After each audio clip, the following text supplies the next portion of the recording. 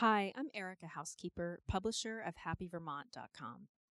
Happy Vermont is a travel blog that I started back in 2009 that highlights places to visit and interesting people to meet along the way.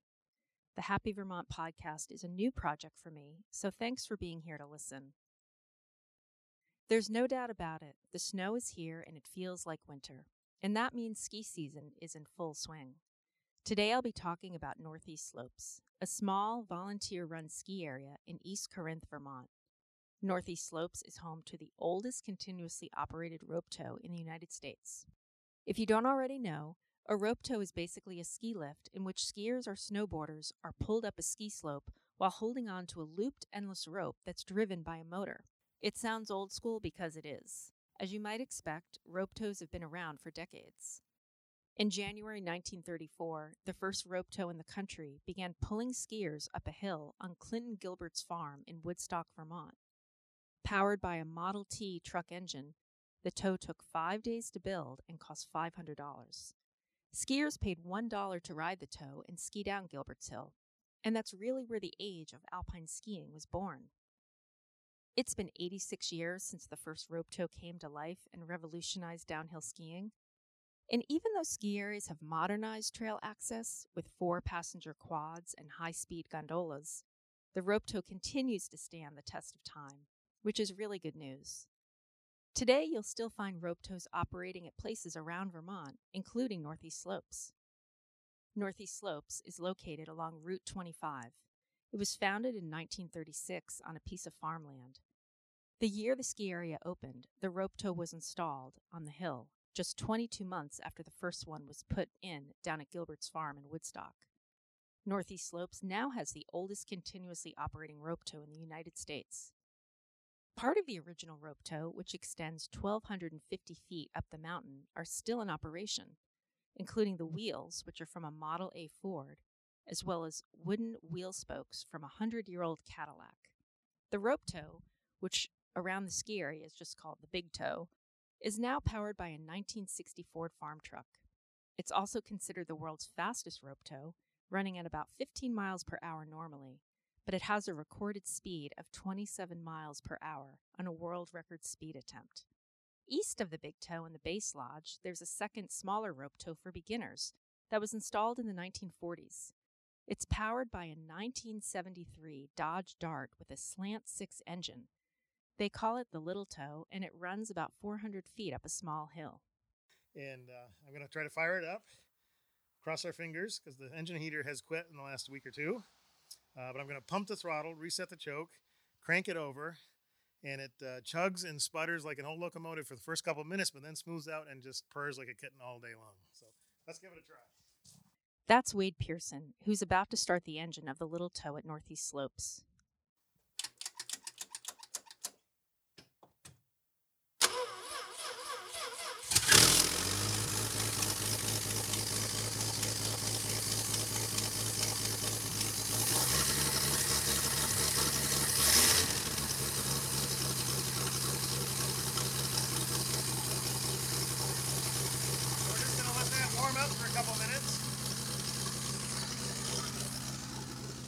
Wade started skiing at Northeast Slopes as a young child in the 1960s and is now on the ski area's board of directors.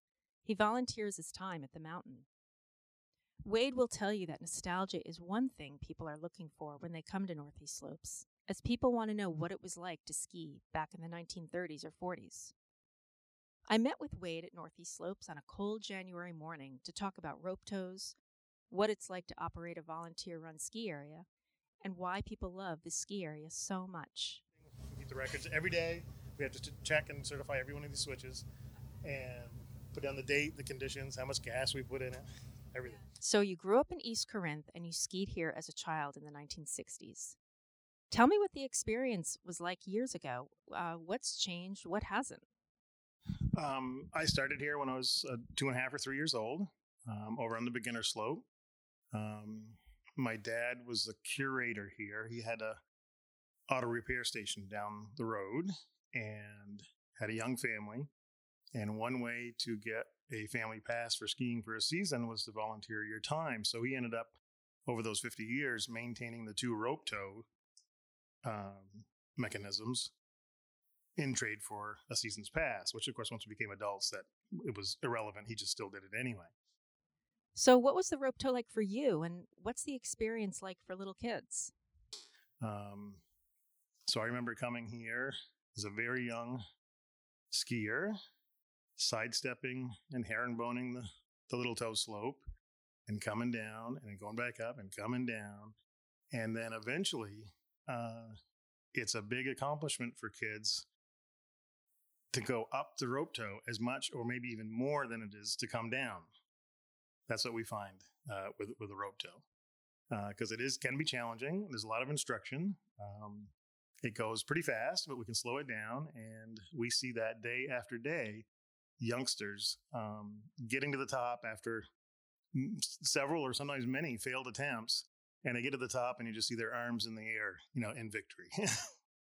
If you're small, when it goes up over the pitch of the hill where the rope is down in a groove, it's very, very heavy. So you try to get a couple friends together and kind of gang up on it and show it's who's boss. It just drags your wrist all the way down to your ankles when you're going up over there. And then it lightens up to where the unloading zone is, and then you've made it. And then ski down and repeat. Go back up, back down again.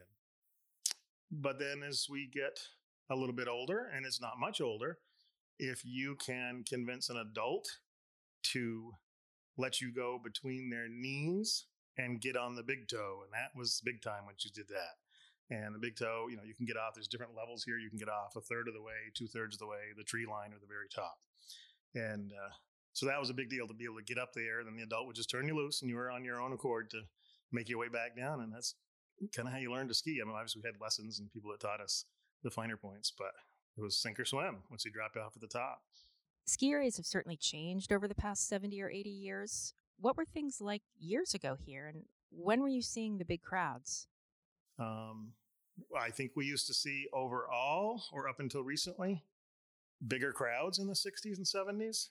I think it was more of a thing to do on weekends, and families and people of the surrounding communities. This was the place to be, and that really was true from, I think, the inception in 36 and the early 40s, right up through. This was a ski area, even though it's small by today's standards. This is what they were. This is what skiing was in 1936 and 1942, even into the 50s, until the big areas came, in the 60s, and chairlifts and gondolas, and then it certainly shifted. You have 2 rope tows and a newer T-bar. So tell me about the investment of the T-bar and when you installed that. We were able to get the parts and pieces of 2 separate T-bars. And it took years and years to raise the funds. And finally, there was a considerable donor, that finished up what we needed for money. And then it gave us a green light to go ahead. And that was a couple years of finishing off pieces and sandblasting and painting towers, and then having a contractor come in and do the footings and all under state supervision and engineering.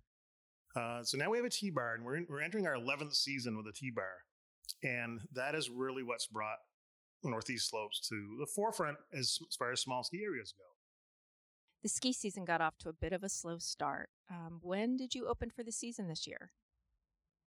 We opened here last Sunday, which was the 5th of January. So it seems a little late, but we've seen that trend as of lately. Later seasons, later opening, and then later closings. We could not believe that we absolutely filled the parking lot and the lodge, and the lifts and lift signs were full all day. And we had even given kind of a dismal conditions report overnight that we did, not to expect much. And when I got here about daybreak, it started to shift, and a little bit of snow we got, which we were predicted to get 3 or 4 or 5 inches. We got a slushy inch here at the bottom and a couple at the top, and it adhered down and dried out. And the more skiers skied on it, the better it got. And we never skied down to a bare spot on the whole hill. And as you can see now, it's looks pretty pristine. But unfortunately, we have another rainstorm coming this weekend. But we'll take the day to time as we can and ski accordingly. So who skis at Northeast Slopes? I mean, do you get people from all over? Yeah, so there was a downswing, I think, in crowds and being just a local ski area to now coming back to where we have a guest book here and people come from all over. to at least come here a time or two a year and experience this kind of nostalgia experience of what skiing used to be like. And I've had kind of a watchful eye on the crowd. I like to observe things like that. And so I work Wednesdays, which is our half day. And I think I've got a certain clientele that comes on Wednesdays. A lot of young to middle-aged men's groups, even if they're small groups, tend to congregate here. There's a gentleman, I believe, an older gentleman from Austria that just loves to come visit and ski with us, and he doesn't say much, but goes run after run, and he just says that reminds him a lot of when he was growing up in Austria, and he loves to come here, especially Wednesdays. Although I saw him here opening day when we had that big crowd. But it is true that I often do not see the Wednesday folks here on weekends, and vice versa. I think they're two different crowds. The weekends obviously are the nuclear family, working moms and dads, kids are in school and are not doing Wednesdays. We do get some kids here at noon on Wednesday. Seems to be the front desk at the school gets a lot of notes for dentist appointments on Wednesdays, especially if there's a little powder coming down. So lots of dentist appointments on Wednesdays. And we'll see those kids. And we do run a bus down here after school. So they don't get here till fairly late, and then we'll stay open as late as we can to the daylight. So they get as many runs as they can. But we'll have a couple dozen kids come down from the school, and that's of all ages. And quite often their siblings from high school or even their parents will meet them here and get back into it. And that's one thing we've seen that has helped us as well is this school program we're doing. I think this is the 5th or 6th year we've been doing this middle school ski program, is we have found that the parents are reliving their youth by now they're getting back into it. Now their kids are into it. So we're seeing full families, multiple generations. Remember just Wednesday, we were open and there was a less than 3-year-old here with his mom who grew up here. She was with her mom who grew up here. And the great grandmother was here that grew up skiing here, observing. But the grandmother, the mother, and the child were all skiing together over on the beginner slope. I really love that feeling of tradition and family here. It's this place where you're bringing people together and you're really embracing the way skiing used to be. As I mentioned earlier to listeners, Northeast Slopes has the oldest continuously run rope tow in the United States. Possibly North America, but in the U.S., as far as we know, because you go very far south of here, in North America, there's probably not too many. There were some in Quebec that were earlier, but they've since been gone. And as far as New England or the state of Vermont, Woodstock, which is now Suicide 6, is not in the same location, nor do they have a rope tow and haven't had for many, many years. They were open a year and a half or 22 months before we were. And the same engineer who put up their rope tow was commissioned to come up and put up this one.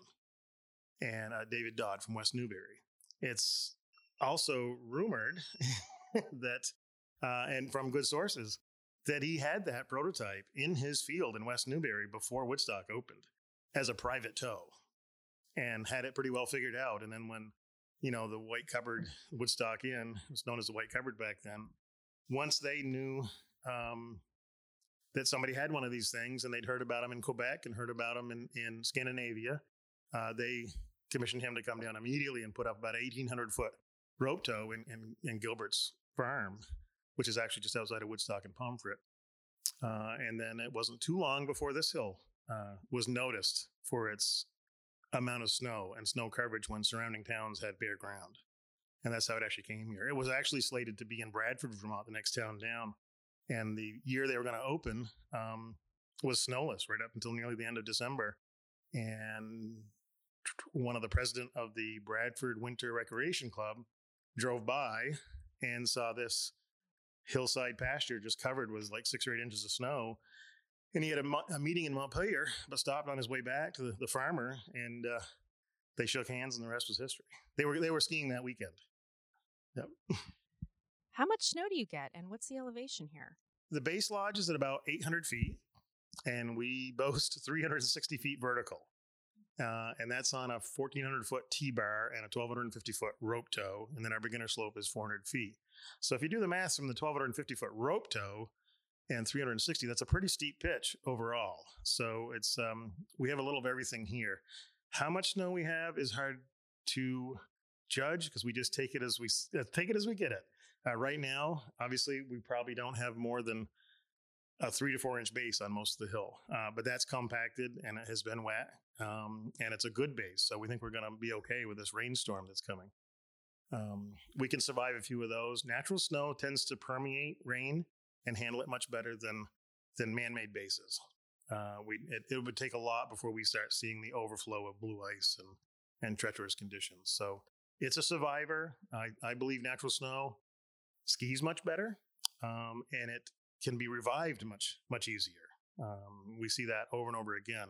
If we start getting a base after a rainstorm or something that's a little hard and ready to go, just an inch or two of natural snow on that, and then till it in, we end up with some excellent corduroy that really, really gets the job done. Last year, when I spoke to you about the 85th anniversary of the first rope tow, and we talked about the rope tow here, and one of the things you said to me was what makes the rope tow here, what draws people is sort of this feeling of nostalgia, and that people want to experience kind of like what it was like skiing maybe in the 30s and 40s. I just would love to hear from you about what do you think makes the rope tows really, because you have 2 of them here, right? What makes them so special, and why do they attract people? Again, I think it is partially the nostalgia effect of it. So many ski areas are commercialized, and they have the RFD card, is in your pocket. You don't actually have to see anybody at the counter. You don't actually have to talk to anybody at the lift line. You can just go do your thing, and that is exactly the opposite here. You're gonna see one of the girls at the counter. It's the same girl that flips the burgers, the one that's going to give you a real paper ticket that's going to go on your bail. A lot of the kids go to school after skiing, and that's a badge of honor. They've got a Northeast Slopes ticket hanging on their jacket. And when the tows are both going, as well as the T-bar, we find people are really attracted, especially to the big rope tow, which we just call the big tow. It's really high speed. We have a banner here. I don't have it up right now, but we pulled our legal speed limit chip out of it, and some board directors wrote it. And we wanted to just, it was a promotionary thing, but live on the radio, did a speed run to see how fast it could go, because we were finding that people of my generation and beyond said, oh boy, when I was a kid growing up here, we just flew. We actually went up faster than we came down quite often. We even took jumps on the way up. And I said, you're right. I mean, the state regulations have slowed us down somewhat, but it's still really, really fast. So in our record breaking attempt, we were a little over 27 miles an hour, but our legal speed is 15, and that's still pretty darn fast. The average skier thinks they're doing 80 miles an hour. I think the average skier skis at about 14 miles an hour downhill. So you literally are going up faster than you come down quite often. And people can just say that they've ridden this rope tow. It's high speed. It's not a little slow, handle tow that a lot of places have. And they are making new ones now. There's a company in Austria they're installing them here and all over the world. But they're just, slow little things. Even our little tow goes 6 or 8 miles an hour on the average. We can slow it down for beginners to whatever they want, but we try to keep it a pretty good clip. The quicker you get up, the more runs on the way down. The big tow is the older one that was installed back in 1936. What about the little tow? And what are the truck or car engines that you are using to power the rope tows? The big tow is the original lift that was put in, and singular. It was the only one that was here for a while. We don't have the exact date of when the little tow went in, but it wasn't too much long after that. I think it was probably late 40s. There's a video that exists on our backstory page where you can watch it. I've watched it 100 times, and I just get a bigger kick out of it every time. Where you can see the little tow is there. And I really think it was older than 1950, that video. I think it's more, like, by look at the cars and the equipment, I think it was more like late 40s. And the little tow was there, but I did notice that there's no engine or car at the bottom. And talking historically to some people who used to be here and help operate it, it was a small 2-cylinder Wisconsin Baylor engine at the top. And they would just go up and get it fired up, and it would just run all day long. And because the line at the little tow in the video shows it's just the pulleys and the rope at the bottom, and no engine. And of course, we've had different power plants at the bottom of the big tow, starting out with an old Rio truck engine, and then finally on to some kind of a Ford, and then a 36 Chevrolet farm truck, which at the time was the farmer's farm truck seasonally. And then because they just put them away, the roads weren't fit for farm trucks then. So he would just drive it into the shed, jack it up, take the wheels off. And then the rigging, the shiv rigging would go onto the back, the pulleys and the chains right in place of the tires. And that's exactly how we run the truck we have in there now today. Tell us about how Northeast Slopes is a volunteer ski area and how that came to be. Well, in my lifetime, it has always been volunteer. It was not, as I said, this was a ski area. This was a happening place, and like a lot of places were. So it was a for-profit business for the first 30 years, probably, when a lot of them started going under. Every little rope tow on a farmer's field or whatever. And then insurance companies came in, late 60s, early 70s, and the big areas started, and those all started to fade away. And it became very apparent very quickly that if we continued to have salaries for either maintenance or lift operators, that we weren't going to be here very long.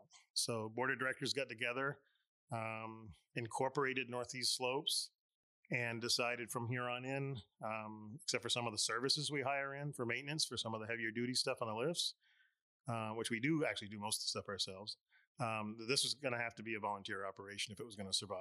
And that's exactly how we survive today. Every board member, right down to the groomer and the little tow operator, are all in the same salary base. Goose egg. So, and that's how we like it. Nobody's getting paid. That's all out of the love of skiing, from the heart. And later on today, we have about 55 kids coming from the local middle school. And at the end of the day, a lot of those kids, about a third of those kids have never skied before, and maybe would not have had the opportunity, especially today's ski industry. End of the day, when they get back on the bus, that's where the pay comes in. We have 11 board members, one of which I am one of them. And then from there, we have an array of lift operator type volunteers and groundkeeping type volunteers. So we'll have some work sessions in the fall where we clear trails and cut back the brush and do weed whacking. We have somebody a professional that comes and does a lot of the brush hogging and mowing, which keeps the slope, looking like a golf course most of the time. So we have a couple dozen lift operator type volunteers. And so we have a mailing list that goes out, and we have a Google Calendar, and people can plug themselves in as needed. We'll have a director every day. So one of us signs up to be the director of the day.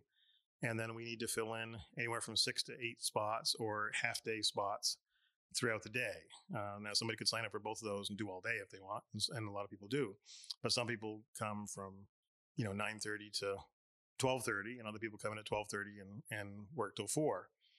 And the only incentive we have, or pay, if you put it, is a half day of lift operating will get you a meal, which could include a nor'easter burger, and the remaining half day ski ticket. That's your pay. And speaking of burgers, someone told me that you guys have the best burger in the state. Is that true?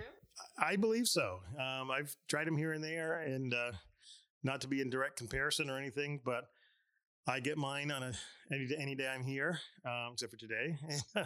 And I just sit back when I have one of those and just cannot believe how good it is. It's there's a local butcher, slaughterhouse, processor over in Haverhill, New Hampshire, PT Farms, and they bring in both Vermont and New Hampshire, I believe organically grass-fed beef, and I think that makes all the difference.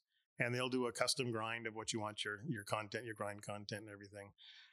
So that standalone by itself is one aspect. And then usually the first thing that's happening is you get out of your car and come across the parking lot, if the wind's blowing the right direction, is the sauteed onions blowing across the parking lot. So caramelized sauteed onions, a slice of cheddar, Cabot cheddar cheese, and then there's a local bakery in Bradford called the Colatina Bakery, which makes a airy, light Kaiser type bun that gets sliced up and either grilled or not.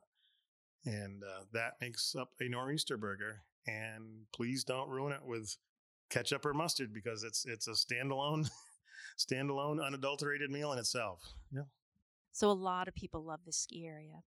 A lift ticket costs just $15. You've got really nice terrain, and you serve these amazing burgers. I'm totally sold. For someone who's never been here and maybe needs more convincing, what would you say to them about why they should come to Northeast Slopes? Well, for one thing, and it doesn't come down to just price. And whether you're paying $115 a day or $15 a day, you should be able to enjoy where you go. And I believe it should be, obviously an outdoor, but also Vermont. And Vermont is full of personal experiences. And that's one of the aspects you'll get here. Even if you only came today on the bunny slope or just, sidestepped and herringboned and did some gliding because it was your first time and never even get a hold of the little toe rope or anything, or rode the T-bar, that's the first thing you're going to experience. After that comes the natural snow, which most of the time there's no snow like natural snow. When it's good, it's very good. And there's no substitute for that, I think. The other thing is as a skier, I think Northeast Slopes is very unique. There's even an old flyer that we have record of that when it was a for-profit business, and his advertisement, which he was sending, as far south as Boston and New York, was New England's most interesting terrain. And that still holds true. If you watch that old video and then come here today, you could pencil trace every contour and hill and knoll that's here in Valley, because it was a side hill pasture. So it was kept clear in those days for cows during the summer. And it just has so many rolling undulations and knolls and valleys. And we've expanded out into the woods where there's some, really steep drops at the bottom. Our face is above the little toe, and there's some really high, very short duration, but black diamond drops here, which is unusual for some small areas. Some places they'll have 3 or 4 or 5 trails, but it's very limited, of what you're experiencing. You're on snow top to bottom, but here you could ski here for years and probably not ski the same line twice. What do you love most about Northeast Slopes? I think the people and the community and surrounding communities that really embrace it, not only financially, but the volunteers, equipment donations to come help us do work, that keep it looking like it is. And, the mowing, the brush hogging, when groups of people show up and we just feed them a potluck lunch but everybody works for 4 or 5 hours during the fall. And then again, the volunteers that come in and do the lift operating, and again, maintenance, and also we'll show up and the entire parking lot is plowed. We're not even sure who did it. We have a plow truck here. I haven't used it yet this year. Yeah. And I suspect I know who's doing it, but, but a lot of things just get done like that. And when at the end of the day, that's really appreciated. What do you think the future holds for the ski area? Well, if we can keep the lifts turning, attract volunteers, and it is very hard. That is probably our biggest, I won't call it a downfall, but maybe deficit, is being able to attract volunteers. People's lives are so busy, mine included, finding that, even 4 or 5 hours a week, or even for half a shift or all day, even if you only do it a couple times a month, it's been difficult. We get a lot of people, a couple dozen trained and certified, as we have to do every year, to be a lift operator. But to reel them in and have them find that day, quite often it's the 11th hour sometimes before that schedule is filled. And it always seems to, or most always seems to get filled. But it can be difficult. So as long as we keep the volunteers coming, and we don't get out-regulated or anything, and nothing serious happens here that would jeopardize our existence, then we have a lot of support. Our mortgage got donated back to us, so we don't have a mortgage. That's important. Our equipment's all paid for. We just purchased new ropes for the rope tows last year, so that was a major purchase. But time and people's time is probably the biggest asset, and hopefully not a deficit or liability, but asset. Even the maintenance, we're doing almost 100% of our maintenance or annual maintenance. Even on a T-bar, we're doing ourselves. That probably, if you added everybody up, which we don't, is well into the hundreds of hours a year in the off season, meeting the state regulations, the record keeping, everything that has to be done and maintained on the T-bar before we start the first day. When I pulled into the parking lot today, I saw you driving near the base on your snowmobile. What were you up to? Just preparing for today's, for the school kids to come down, opening up the cat shed. We have the majority of their skis in our plow truck and a ski rack in the back of their plow truck. So when they get here and get off the bus, we just open it up and the teacher, they hand them out like library books. They all get their names on them. So we've got that down pat. It's really efficient. And I think that's a good learning operation for the kids too, to see, that we're not, in the lodge, we're not, then putting our boots. They come out of the classroom with helmets and ski boots, dressed to go. They get off the bus, clunking down the stairs, are handed a pair of skis. They come up here in front of the deck, in front of the lodge. They snap in, they go to their groups, and we ski. And we ski till 10 or 15 minutes before dismissal. And we pull them off the hill, and they snap out of their skis, put them in the racks or in the truck, back on the bus, and back to school. They know the drill. That's great. So tell me about some of the events you have here during the ski season. I know that Northeast, we don't have lodging. We don't have any slopeside condos. We have slopeside parking, and that is popular during some of our special events like Winterfest. It's I think February 15th this year. That's a really nice event, and even a nice event for non-skiers. We'll have sleigh rides and a band on the deck and outdoor barbecue, and that's just a really nice day to get other people other than skiers here as well. Plus, it's a really big ski day for us too. And we do have, I guess, getting back to the rope tow, I don't know if I've mentioned to you, but we do have a really unique historic race that we do here, kind of a vintage race. We found in some of our old archives in 1938, which is only 2 seasons after they started, a lot of ski areas, and even not ski areas with lifts, were hosting novelty races. Mount Mansfield had one. Tuckerman's Ravine had Inferno. These are out west. They had the Lunar, that's Under the Moon, I think. And they do it in July or something. They still have some snow. So this one was never named, but we found it in the paper the week before describing the race. And then the week after, we found the results. And we thought it was very unique. And so we probably are approaching our 6th annual Great Up and Downhill Race. And it consists of single bamboo slalom course from top to bottom. And this runs parallel to the big toe in a tight slalom. You then turn 180 degrees at speed under motion, grab the rope and go back to the top, and then do a flat out downhill, which would be equivalent of maybe a Super G today, back to the bottom. And that is your timed event.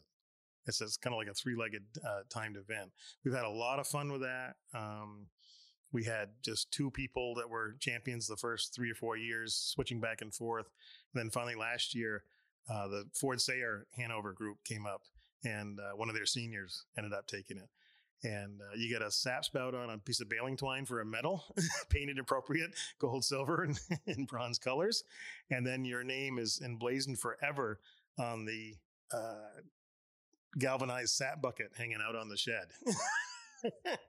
This year is February 15th. Saturday, February 15th is our main day. Watch, of course, our website in case it gets changed, weather promoting. And that's the beginning of our February vacation for the schools here. So our hope is to be open that whole week. And then we close that week on a Sunday with our annual cardboard box race. And that's fun for non-skiers to build and paint up a box. Our rules are on our website, and just come in and we groom off a little bit of a drag strip up there, and we run them off round robin, 4 at a time, single elimination. And we've had some pretty eventful box races here as well. Yeah. So that's a little, we try to just bring in people, events for again, other than just skiers to get people to come here and enjoy Northeast Slopes. Yeah.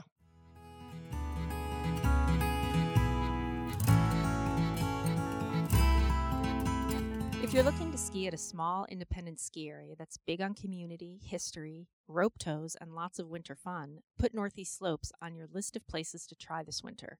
You can learn more at northeastslopes.org. Thanks for listening to the Happy Vermont podcast. Do you have memories of riding a rope tow? Have you ever been to Northeast Slopes? Send me comments, story ideas, or feedback at hello@happyvermont.com. I would love to hear from you. Until next time, enjoy the snow.